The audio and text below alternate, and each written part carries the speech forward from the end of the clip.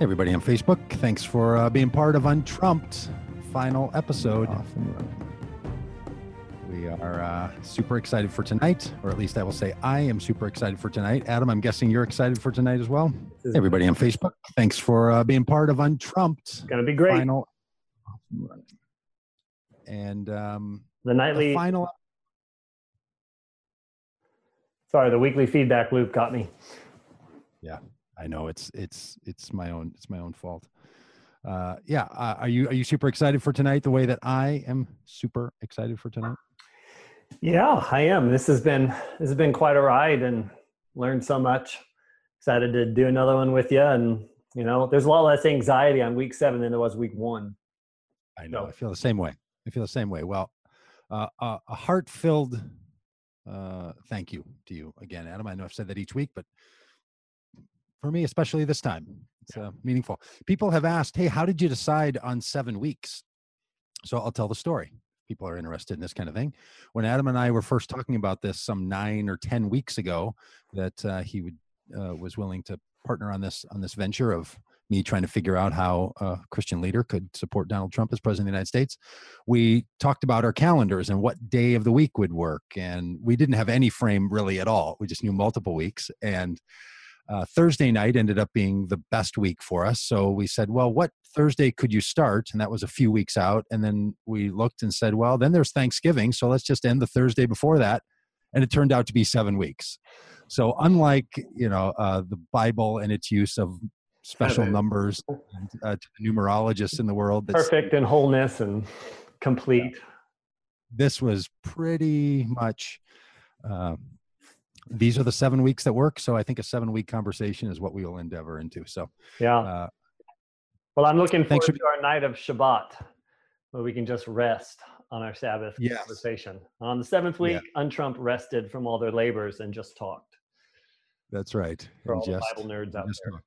Well, you mentioned it last week, and I'm committed to it. I think at some point we will do a live revamped version of this live in San Antonio sometime.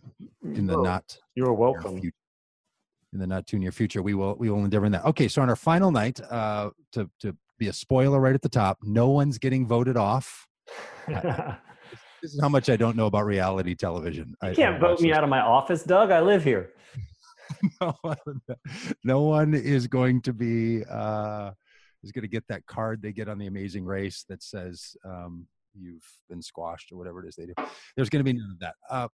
And what I wanted to do tonight, if you're up for it, Adam, is for each of us to reflect on this process and to give our suggestions to other people who want to engage in topics that are similar to this or into practices that are similar to. Good.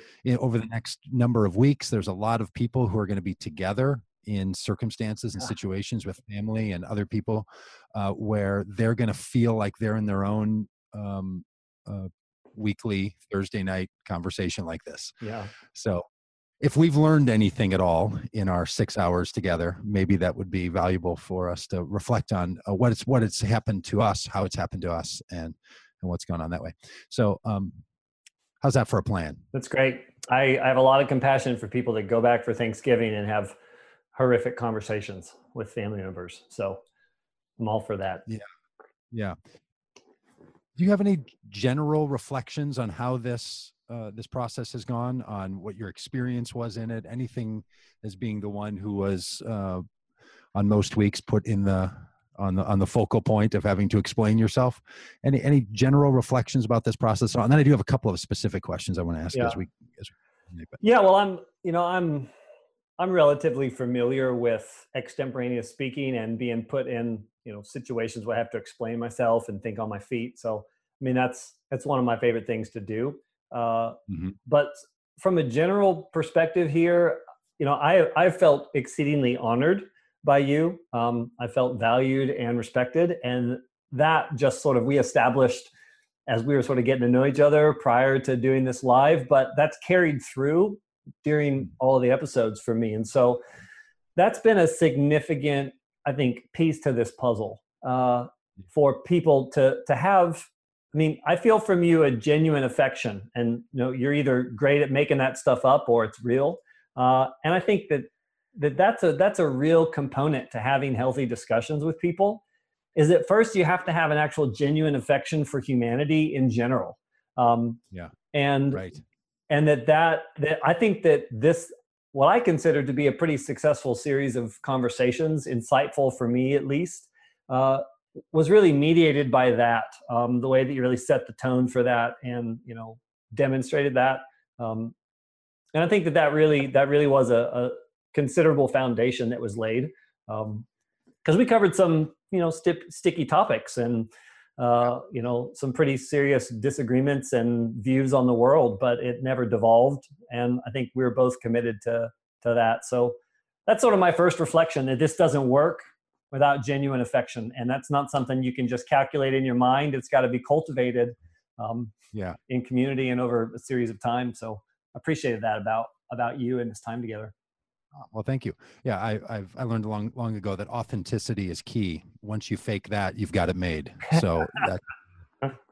No, but I do think you're right. I think there's this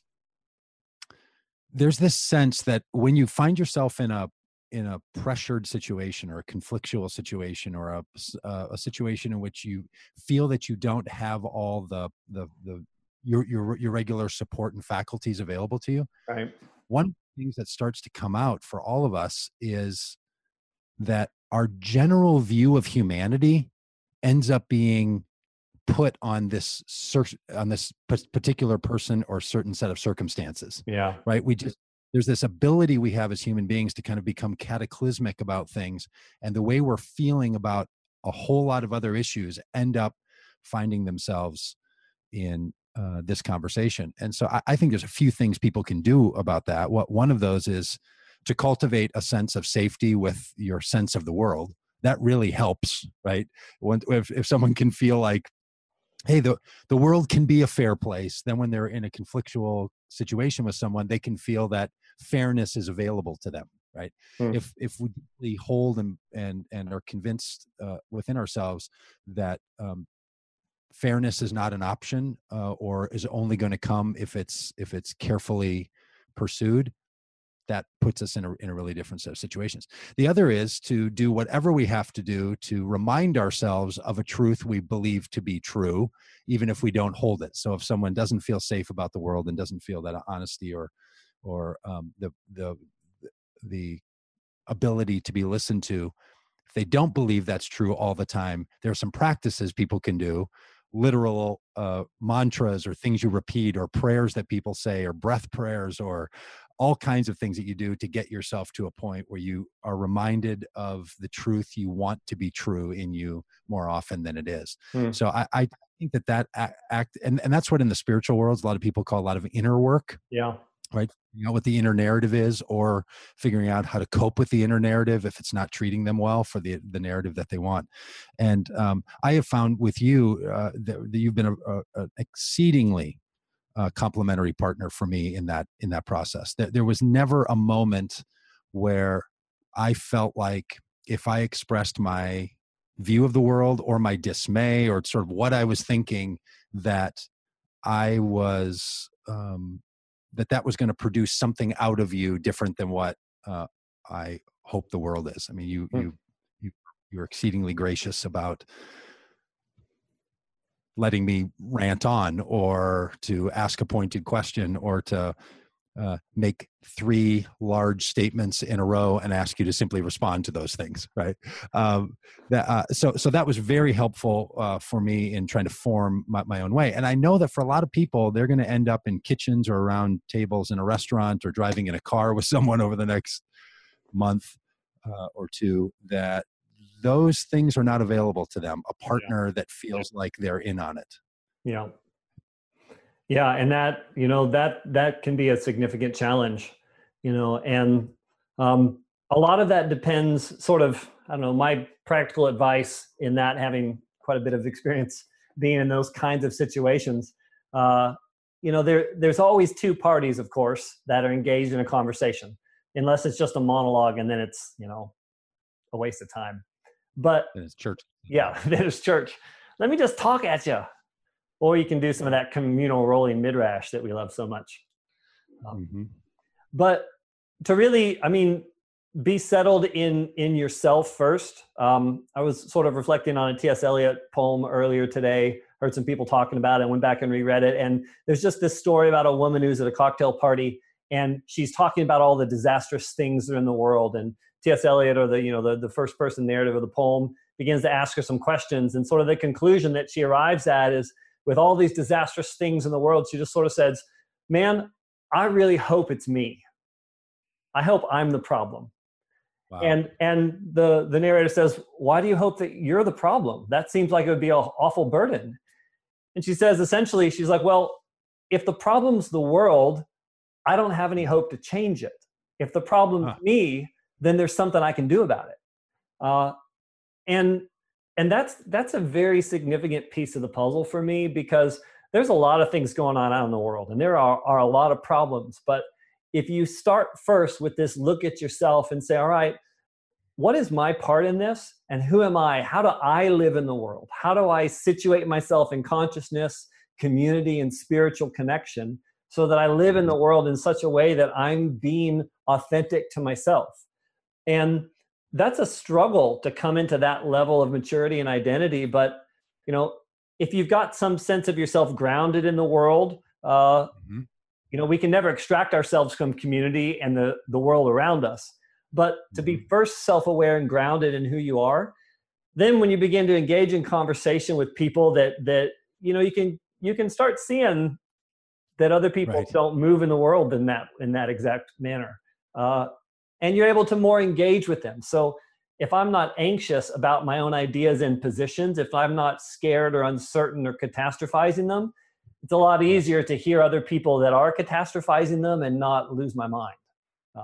Right. Yeah. Isn't that true? Like, hearing you say that it always takes two, I agree. And if both people feel 100% responsible for how they're feeling in that engagement, that changes the scenario, right? When it's, and that's been the other thing that I've experienced here with you, and I think is really helpful in any untrumping that goes on, any sense that someone's going to be in an untrumped environment. And by the way, we untrumped for us as a sort of double meaning.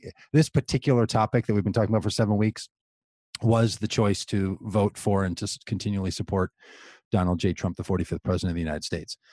But the notion of untrumped in and of itself has its own little magical meaning, that we want to live in a way where one's not trying to trump the other over the course of these conversations. Yeah. So I think I'm going to try some untrumped series coming out of this that won't be about Donald Trump, but just this process, right, of not trumping the other person.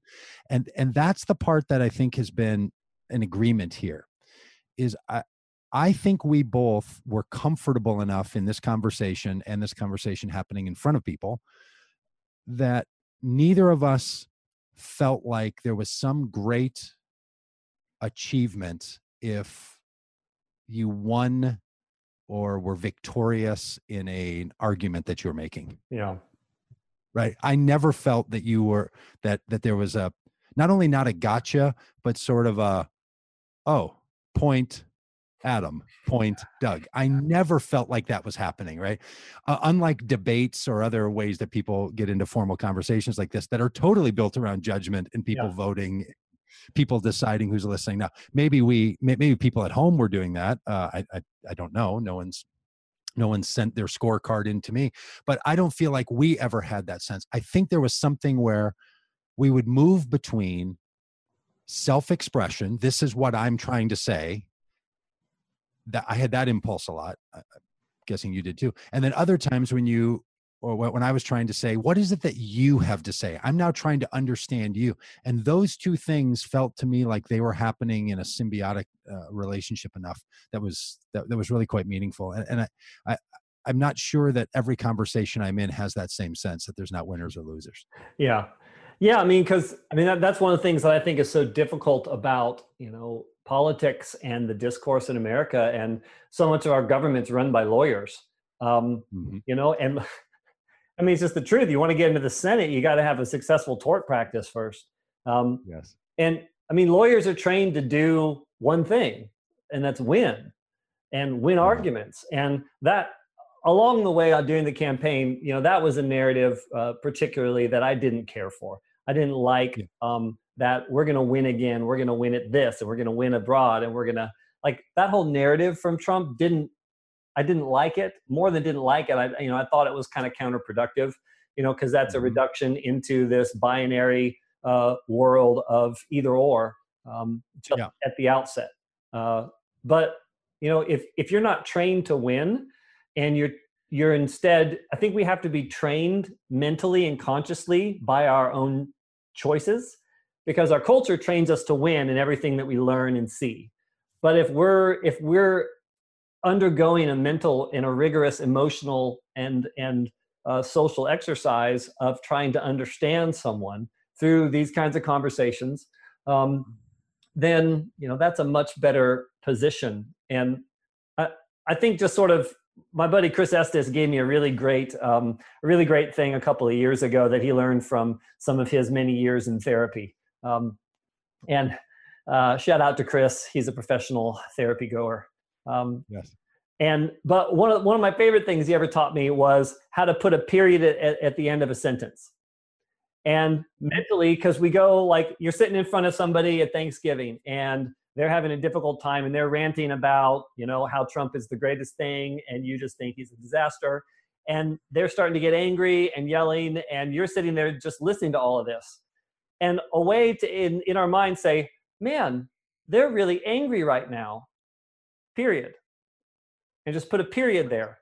Instead of doing the rest of the sentence, which, man, they're really angry right now. And they're a complete idiot buffoon who's ruining America because of the things that they're thinking. Like, right. That may be true, you don't know, but in conversation, to learn how to just say, oh, they're upset. Or, oh, wow, we really disagree with one another regarding this. And then put a period at the end of that sentence and let that anxiety kind of settle in you before you continue on. Yeah, that is very real, and I think it's very true. And one of the things I think we did well here that maybe people could take to their Thanksgiving tables,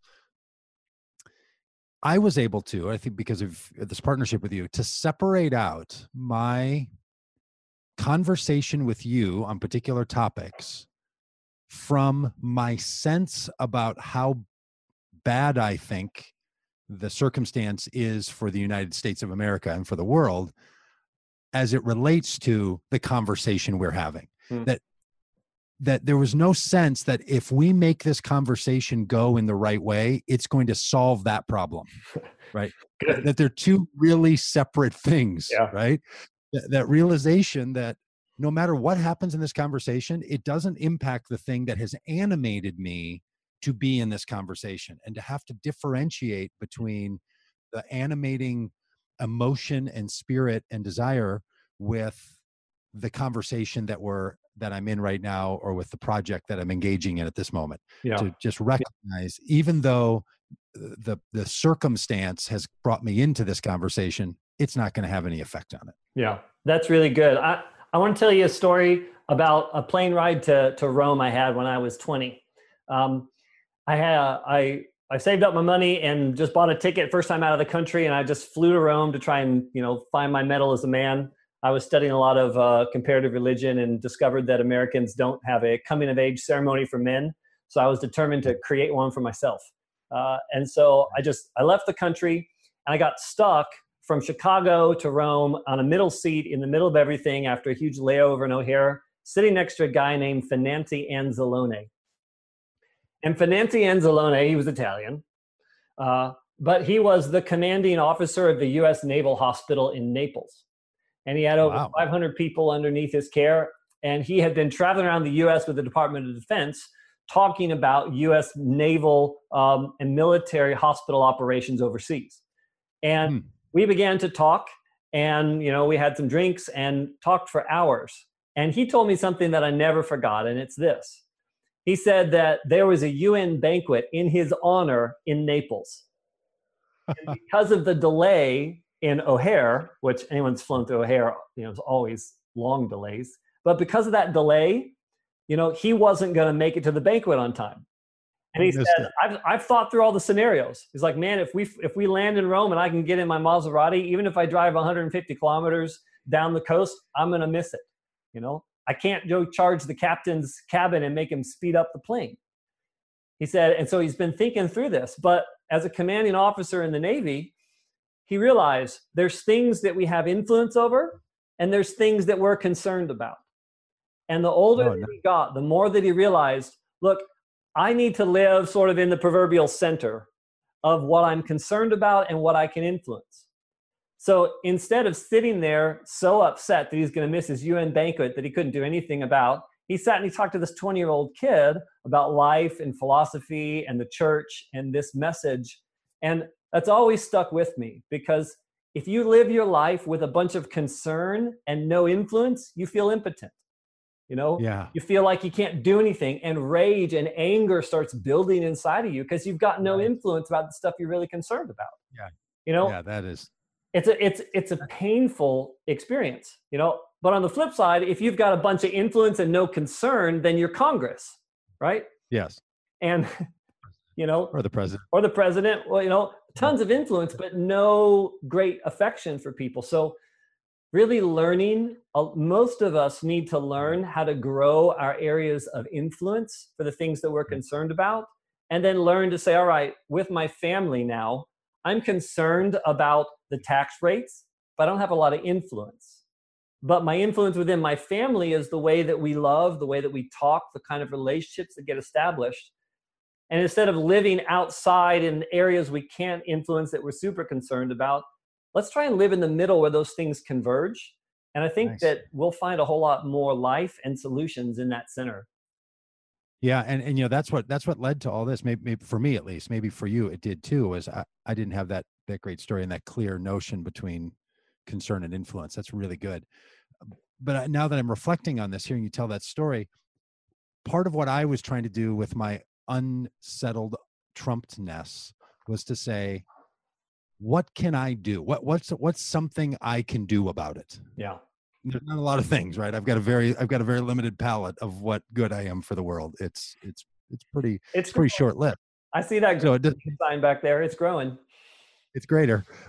So it was a small list of things that I could do that would allow me to make some contribution, to use my influence in some way. I think that having this project to do for me on Thursday nights released a lot of energy for me of Good.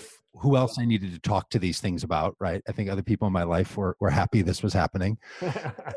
Still waiting And for the therapy check to come. that's right. And it allowed me to have a creative outlet. Yeah. Right? And I think that's something a lot of people who feel torn about this topic or any others is if you can create some kind of an outlet, something that you can do. I am a verbal processor and someone who needs to sort of be doing and fidgeting, right? I move around a lot. I have to talk, to think, all of that. So I had to put myself in a situation where that was the case. Yeah. What's not good for me is to sit on my phone and read articles about other people who were doing what they could to make a contribution and me just becoming a consumer of that. Yeah. So I think that's another thing that helps people to engage in conversations that are not always positive for them, or they're not sure how they're going to go, is if that conversation is what you've determined to be your primary or only outlet, you now are not talking about the thing you think you're talking about. You are talking about a whole set of other issues. Yeah. And that poor person that you're talking to right now just they can't possibly follow along. And I think there were times where people who watched and listened to us, that became evident that either of us was talking about something that carried a level of importance that the other one of us didn't fully recognize, right? So, Yeah. and the thing I think worked well for us was I never felt the pressure to have to make you care about the thing I cared about. And I never felt that you were doing the same. But I think a lot of people find themselves in a situation where that's what it's becoming, is this is my outlet and I don't really have another place for it. Yeah. Yeah. And it gets a little destabilizing when your identity and your world that gets constructed around you gets constructed around concepts.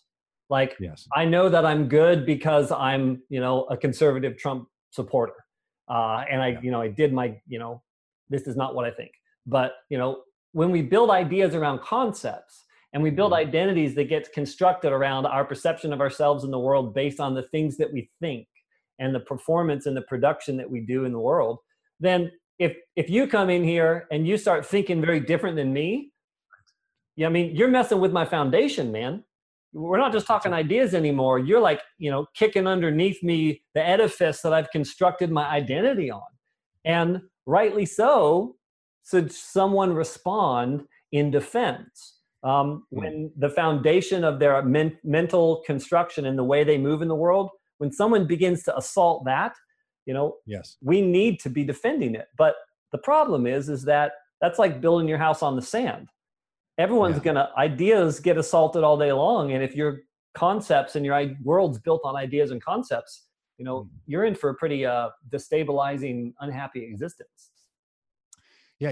A tip that I would give for people on that note is remove from your vocabulary and certainly from your lips the statement, you're just being defensive. If you feel like the person you're in a conversation with is being defensive, first of all, drop the word just, because that's a minimizing word, Limiting. and ask yourself if you care about whatever it is that they feel is under attack Hmm. as much as they care about it. Yeah. Because if you don't care about what they care about that seems to be under attack, you've crossed the boundary of goodness and generosity and love and all the things that are going to make the world a better place, and are now into the world of violence and destruction and Good. harshness. And we don't always know what it is that someone is trying to defend. It might be something they might not know. To your point, any of us tends to know that something's under attack when we find ourselves getting defensive, Yeah. right? Right.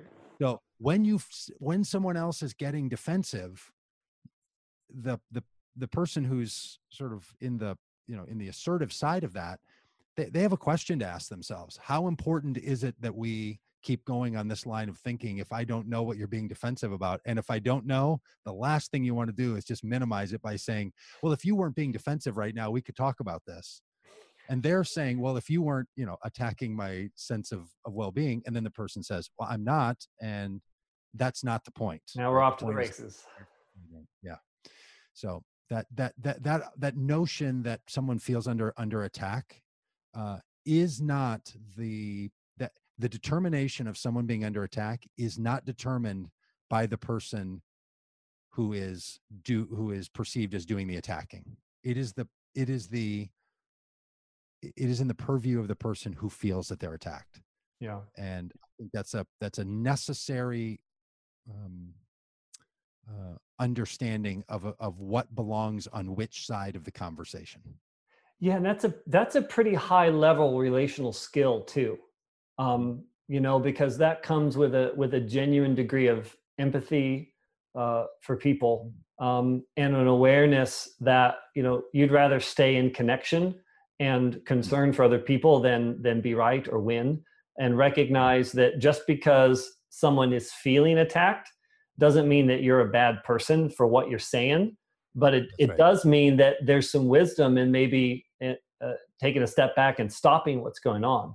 Um, you know, in the larger context of that, I mean that's I think that's a really important way of moving in the world. There's some practical implications of that as you work that idea out into larger culture that get a little bit sticky. I think because I think it's a reality in the human psyche that when you can't control your own emotions, you have to control other people's behavior. Yes. Yeah. And controlling other people's behavior is not a fruit of the spirit, nor is it conducive to a healthy, free, productive, you know, virtuous Yeah. life. So, So can I make a comment about that where because I think that's a good clarifier. What I would say about that is when you're experiencing that someone's being defensive and feels attacked, then I think you have this choice, like I mentioned, right? That you have a choice. What are you going to do right now? And sometimes the answer might be, I don't understand that. I can't do anything about it, but it's important for other reasons that I finish my thought or continue this conversation. And that's on your side. I'm not responsible for it. What I'm getting at is to not dismiss the experience the other person is having. Yeah. You don't own it, you're not responsible for it, but you also don't dismiss it. Right. That's good. There's some place in between where you say, it's not mine, it is yours, but I recognize it. And by recognizing it, I will decide what I'm going to do with that fullness of knowledge that you were kind enough or willing enough or habited enough to share with me by the fact that your face is turning red or you're shaking your heads or your eyes are water, well, whatever's happening, right? That Yeah. makes someone demonstrate that. And that base level of empathy is Yeah. what the human being is capable of. I think it's one of the greatly underdeveloped human capacities that our spirituality should lead us more deeply into and not further away from. And that's one of the great fears that I have about modern day, many people's modern day experiences of spirituality in public arenas, is that there almost seems to be a choosing of a personal ethic and the spirituality that allows us to have the confidence to champion important things, that is not equally being matched by a sense of empathy for the reality of other people who experience something differently. Hmm. Because you don't, in fact, agreeing with someone about the topic is not empathy. It's actually could be the opposite of it. You don't have to embrace them. You just agreed with them. Yeah. Right. So you shared something in common and didn't have to cross the Rubicon of finding that thing that they had available for you that you didn't share in until they shared it. Yeah, and I mean, that's a significant problem. And it's like the on both sides of that coin, there is I don't want to say bastardization or just a corruption, right? On one side, it's the lack of empathy that Yeah. says, I don't, I'm not socially responsible for you. I'm Right. doing my thing. I've got freedom of choice. You can pry this gun out of my cold dead hands when you step on my private property, and just sort of like all the worst things about um, individualism and private property and private rights and individual rights, with a lack of empathy. But on the other side, this extreme side of empathy means that just because I feel something means that I'm going to then go out, and because I have a negative emotion, I'm going to go out and try and control you so that I don't have negative emotions. And it turns into a very controlling, in the same kind of way that individual personal rights gets very controlling. That empathy placed on other people can turn into an exceedingly controlling and domineering way of moving in the world. And you just living in that middle, in that wholeness, where you've got responsibility not for somebody but to somebody. And I think Yeah. the difference for me is I'm not responsible for your emotions, but I'm responsible to speak in an honoring way and to love you well. um, Yeah. and that's, I'm not responsible for you, but I'm responsible to love you, Yeah. honor you, and move in the world in the way that I think is redemptive. Yeah. I think that sits at the heart of when we're willing to offer ourselves to another person in a conflictual conversation. What a lot of us aren't, and I put myself in this category, in the all of us on this one. Uh, Not on every topic do I feel like I want to be in a fully engaged, fully reconciled relationship with someone that I'm exchanging ideas with. Right? I don't.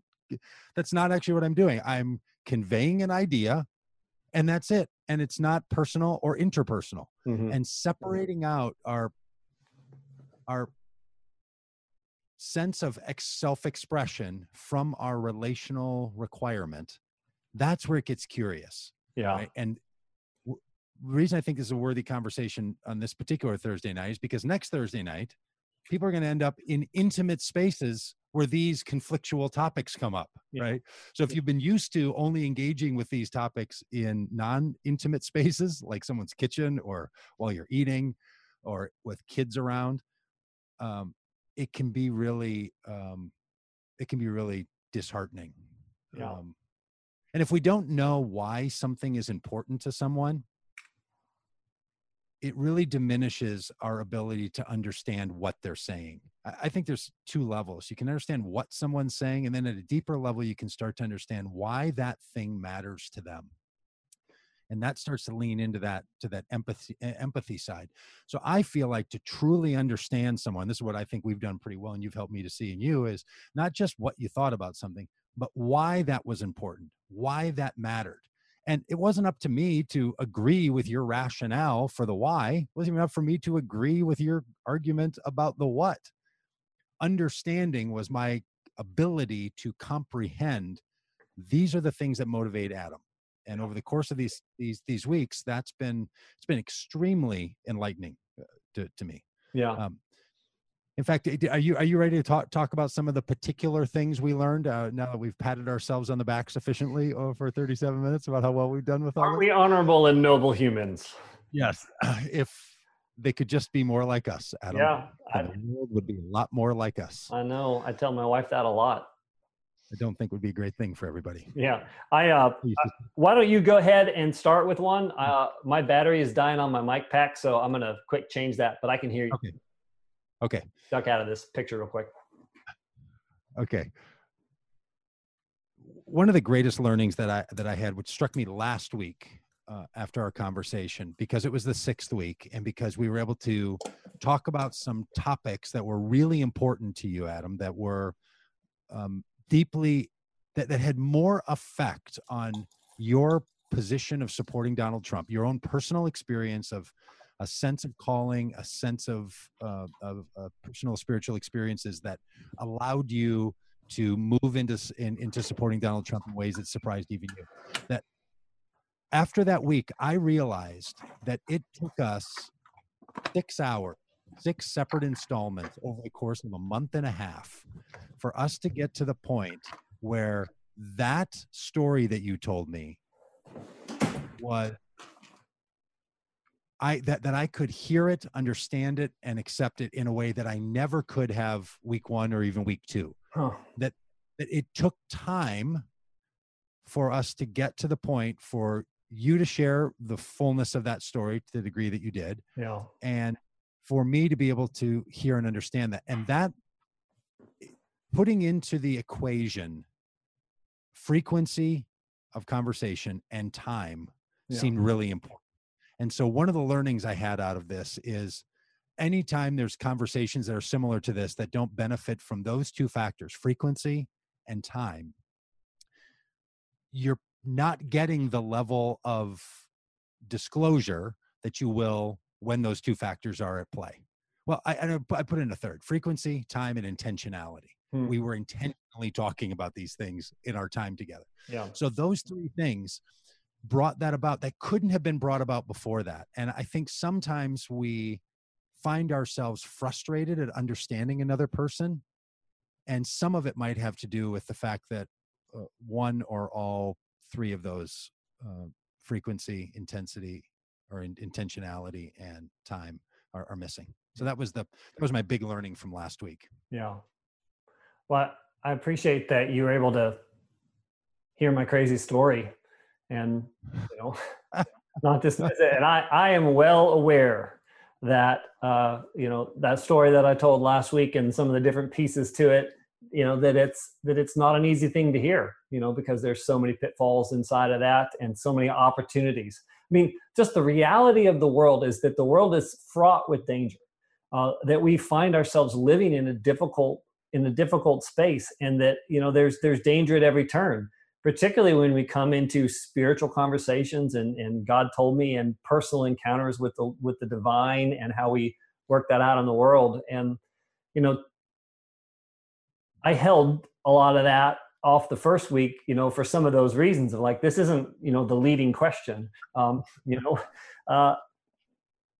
but that kind of stuff can be understood when you build a little bit of credibility, you build some social capital with the frequency, the time, and the intentionality behind that.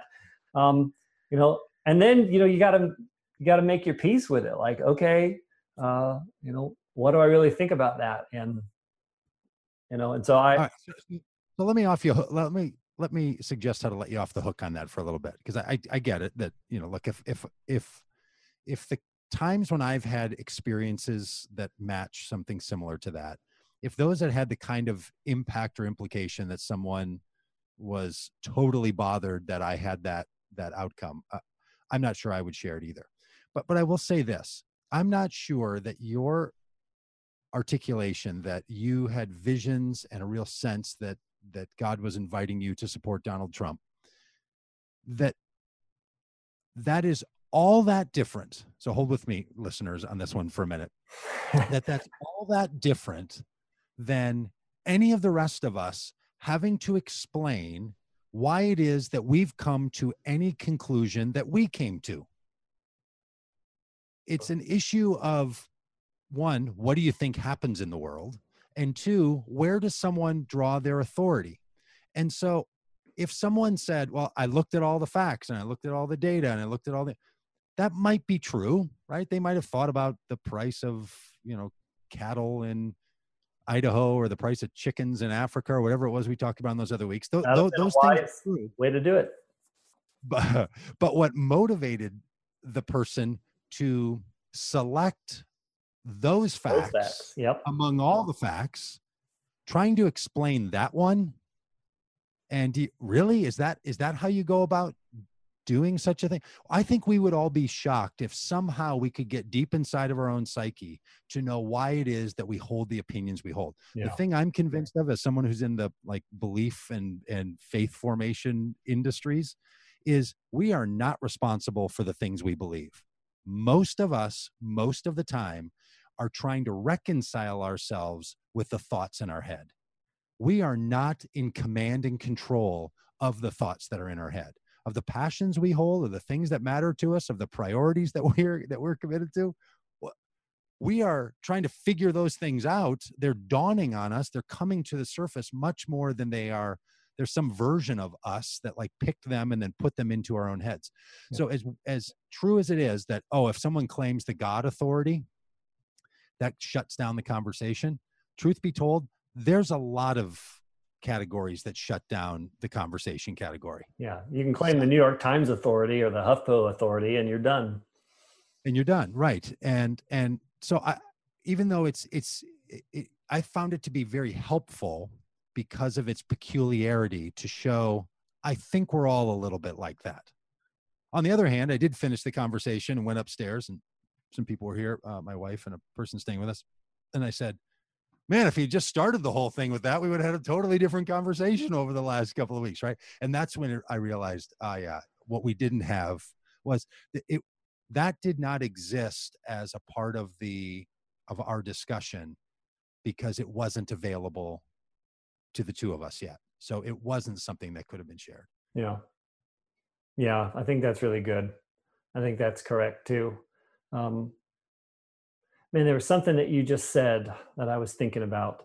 I really like that point about just we're not in command of the thoughts that come into our heads, and I've been listening to this podcast by this guy Jordan B. Peterson in Toronto. He's a professor, and he's I guess he's considered to be an atheist, but he's doing a series of biblical lectures. It's just fascinating. Nice. Fascinating guy, but from some of his psychological, training, he's a clinician and a PhD, researcher and professor. He was sort of reinforcing some of what you said there, just that the thoughts, we're not in control of our desires, like our yearnings are stuff that just kind of comes in to our minds. And I mean, that's an unnerving thought for a lot of people. I think it's an accurate one. And I think that psychology, and we know so little about the brain, even with the expansive capacities that we've gained in the last couple of decades. But the real question isn't, how do things get into my mind? Because they just show up. The question is, what do I do with them when they arrive there? And that, I've wrestled for a long time as somebody who, obviously last week, some of my friends, texted me, they're like, I'm so proud of you. You outed yourself as a prophetic charismat. I'm like, oh, maybe. There's even a category for that. There's a whole name. There's a whole label. I mean, people label anything, Doug. I mean, come on. I'm labeled as love. I'm sorry you have to wear that on your T-shirt to make it true. I just I'm wearing a love T-shirt because it's not in my heart; it's on my heart. But I mean, I've spent much of my life hearing things in my head, right? Mm-hmm. And thinking that that was some kind of a weird, Right. non-normal human experience, and whether they're intrusive thoughts or they're negative emotions or they're things that I associate with the divine as I've cultivated more of an understanding about that process. Um, but the reality is that we've got to learn what to do with the things that come into our head. And in some of the charismatic tradition, as you pursue the prophetic, there's three main parts to this. There's revelation, interpretation, and application, right? So you get a thought. How do I process that thought and interpret the meaning? And then how do I apply that out in the world? And the Mm-hmm. revelation or the thoughts, you're not in control of the thoughts, but the interpretation of the thoughts, how you process that data, and then how you apply that in the world, that's the domain of human agency in community, and why all the stuff that we're doing and we're talking about tonight with affection and time and the space that you're talking about, that's that domain of interpretation and application of the things that come into our heads. And when Well, I stop, I think the reason you're hearing things in your head is because that's how ears work. They go right into your head. yeah, but when no one's talking and you're still hearing things, when the mind is still, I know I'm just going to keep going because that's thank you. Yeah, I'm not even sure my 5-year-old would have laughed at that. But hope not. Hope it's at least 7th grade humor. You're super. All right, here's my last input on what I think we did well and would be a good tip for people. And then we should spend at least 35 seconds on what we should have done better. We didn't shy away from talking about the important and more difficult parts of all this. And I think that helped to get through. What happens in a lot of circumstances is that all of us find ourselves getting particularly nervous when we're going to start to broach a topic that's more difficult, and it's easy to pull away or to get overly aggressive with it. Yeah. And we didn't shy away, and I don't think we got bullying with the more difficult topics. And one has to do that. I think we were both able to say things that we knew the other person would say, like, well, no, it's totally not how I would see it. And but that allowed us to create a sense that both of us mattered in the conversation. So when people are at these dinners or with their family, I would encourage people to measure themselves and everything else, but say the thing that you think you need to say. Yeah. Like, the last thing you want to do in any healthy conversation like this is to feel like you're bottled up, you're controlling yourself, or you don't have the opportunity to say it. So I would encourage people to say more often than most of us find ourselves being willing to do around those more difficult things, that even the things that you think aren't going to land all that well. Yeah. And then you got to pick pretty carefully, right? There's no reason to be personal about it, but if it's personal to you, then it becomes something really important. And I think we did that pretty well. And I think it was crucial to the conversation we're having. I didn't feel like there was any topic that we dodged. Yeah. And I think that first person language, I think, is a key. I mean, it can turn into kind of a weapon too, but being able to say, my experience was this, I felt this. When we turn the language externally focused, and if I began to talk to you about this is what you're doing, or I disagree with this because of when you say this is what you're saying. To be able to say the hard things is not just like I'm just saying, or I'm keeping it real, is just an excuse to be a jerk for a lot of people. And that's not productive, and that's not even expressing your authentic self. You're just going to be mean and rude to people and put them down. Like, that's not the kind of language that liberates and sets you free. But to be able to say the hard thing of, man, I really believe this. Yeah. I really believe that Trump is a white Nazi supremacist, and I'm worried that he's reestablishing the Aryan race. I'm glad to hear you say that, Adam.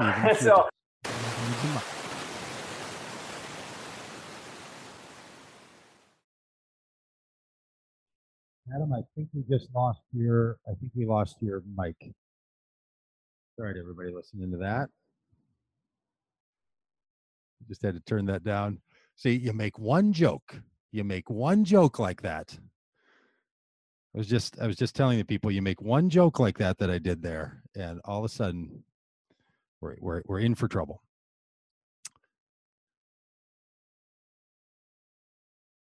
And Adam, I would agree with you. I would totally agree with you on, I guess the fact that 7 weeks we're now running out of energy is a truism that is played out in the fact that the battery pack is also having trouble. That's a beauty. Yeah, I'm back.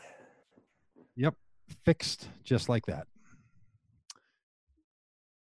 Okay, so before the shakedown, yeah, you were saying that even if someone had to express something that was, I was really concerned that Donald Trump was dog whistling to a whole community of people, and it's going to cause us real problems, and is going to continue to cause us real problems. Yeah, and that matters, that people say those things. Well, and that you say that in the language of, this is what I think, and I think this, and I'm passionate about this, like, and these are the reasons. Or if you don't have reason, you just say, man, I just really think he's doing this. That's very different in a relational context than sitting at the table, looking at everyone who disagrees with you and saying, you guys are so wrong. This is what he is doing. And yes, that same language, maybe with a little more fingers, but saying, this is what I believe, these are why I believe it, and even if you don't agree with me, I'm going to state it and not feel inflamed.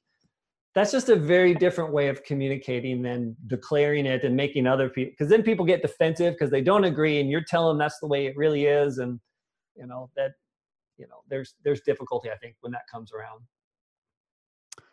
So part of this whole project was to try to see if in live real time we could be in a conversation by which my primary question and dilemma, how could a Christian leader support Donald Trump, and what went into that, and why was that a choice that a person would make if we held such similar faith and common good kinds of commitments. Can you believe I am having technical difficulties on the recording end as well? Incredible. Unbelievable. I'm just going to wait for a second. People that are on there, because there's an audio podcast of this, and the audio podcast piece that I'm recording to. Just gave a little pause here. See, the live is here for a moment, and then the recording is here forever. Isn't that something? I mean, so it's like 6 weeks of this, and almost no trouble whatsoever. And now here on the 7th week, we're being too friendly with each other. We need more conflict. Yeah, that's what it is. Yeah. It's all this pride that we are. If I had a little humility, I'd be perfect. That's great. I don't even remember what I was just saying right there. You were saying something smart about the thing that you were thinking. Thank you. The project here was, how could I come to understand someone who I have such similarity with on one level, but then thoughts concluded so differently about Donald Trump. And I was trying to solve a lot of problems. And this is one of the points that I want to make. This project, in one way, when I say it like, well, this is pretty simple, I'm just trying to solve that problem, I was actually putting on you this deep burden to explain evangelicalism, to sort of explain conservatives that weren't willing to hold to their conservative value. How could a Christian person, like, there was all kinds of agenda in the question that rooted this project together, right? This idea that I was just asking you, hey, if you could just explain to me why this is true for, whatever, 20 million people. Yeah. and that project in and of itself was really unfair, right? It's really unfair to say to somebody, well, yeah, you're going to be the one who has to explain all of these. On the other hand, I think I actually came to understand those things. I really think over the course of this project, and for me having to think about it in the way that I was invited to think about it through this project and talking to a lot of other people, I do think if someone asks me, why did Adam, at the end, why do you think he voted for Donald Trump and continues to support Donald Trump? I think I can talk about, there was personal experience. There was a real sense of a desire for the United States to be in a different way and position that was not at all possible with Obama and with Clinton, and that you saw it really, even as an imperfect vessel, it was quite important that we move this way, that there was a pretty deep sense that there were left out peoples that needed to be listened to, and that the status quo as it is as much the problem as any particular candidate. And if you don't turn over that apple cart, if you don't disrupt the temple, if you don't spill the tables, then you're just going to be continuing on with some minor adjustment of personality differences from one leader to the next. And those things come together as sort of a good enough candidate on the conservative stuff. But this idea that globalism is a real problem, we really have to have people experience a government in a different way. This binary choice was amazingly clear to you, and your own personal experience that was in there. I will still say, if I could, for my last moment, you can't just let it sit there. Got it. Don't understand the evangelical, because you didn't have to explain that tribe to me, and I'm going to try to figure that out another way. I don't understand how the peoples who argued for so many years about what it was that drove them to be conservative voters seem to have set that aside, because I'm still truly perplexed. I would have been perplexed by this had Donald Trump not won. If Donald Trump had, if Russia hadn't tipped the scales in all those states, I still would have been asking this question: what was going on with that large group of evangelicals? That they were that unless all of them had the third level experience or fourth level experience of personal calling that you had, it still befuddles me. But I think I got it. I think I got well, that's what I got, and I feel like that reflected what I was hearing from you. Yeah. I mean, where did I? That's a good accurate reflection of it. Those are some of the key things, and I appreciated being put on the spot to answer for those large groups of people as well. Because I'm trying to grow my influence, right? So if I can speak for 20 million people, but a big deal. But really, I mean, that put me in a position where I had to think through not just my own ideas, but I got asked to, think on this capacity. And so I started reading more and started engaging with some of what those people were thinking and writing and speaking. And, that was a real meaningful exercise for me. I would have loved to have come into a bit more understanding about you and your perspective and how you move in the world. And, maybe when you come to San Antonio, I can grill you on some things, because I genuinely want to understand that too. But, and I do, I sent you that article, the Fox News opinion article that Cal Thomas wrote. And I've never really been a strong identifier with an evangelical right-wing voting bloc. And I think that is a, like the Democratic Party's in the throes of a pretty significant upheaval. I think that demographic on the right is in a very significant soul searching right now. And my hope and my prayer is that really if people come out on the other side of it deeper connected to not just their principles and the long-term ideals that they've held, but we got to re-engage with each other, the other side. And my personal belief is get re-engaged with the divine and not just my concept about him or her. Zeta. Adam, thank you. This has been a true treat. I'm going to miss you next week. Well, if you want to FaceTime me into your awkward Thanksgiving celebration, I'll share mine with you. The part of the awkward conversation I'm going to be having is people around that are like, hey, how'd that podcast thing go that you did with that guy on Facebook?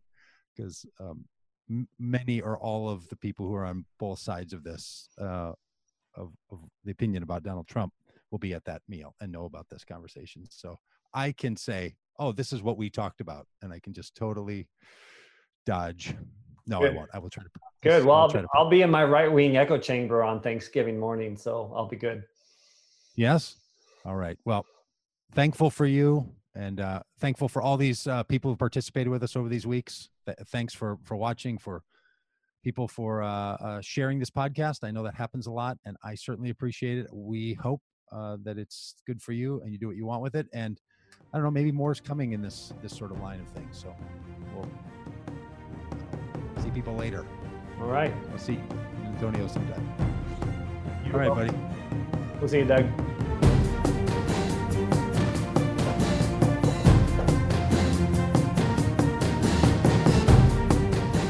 All right.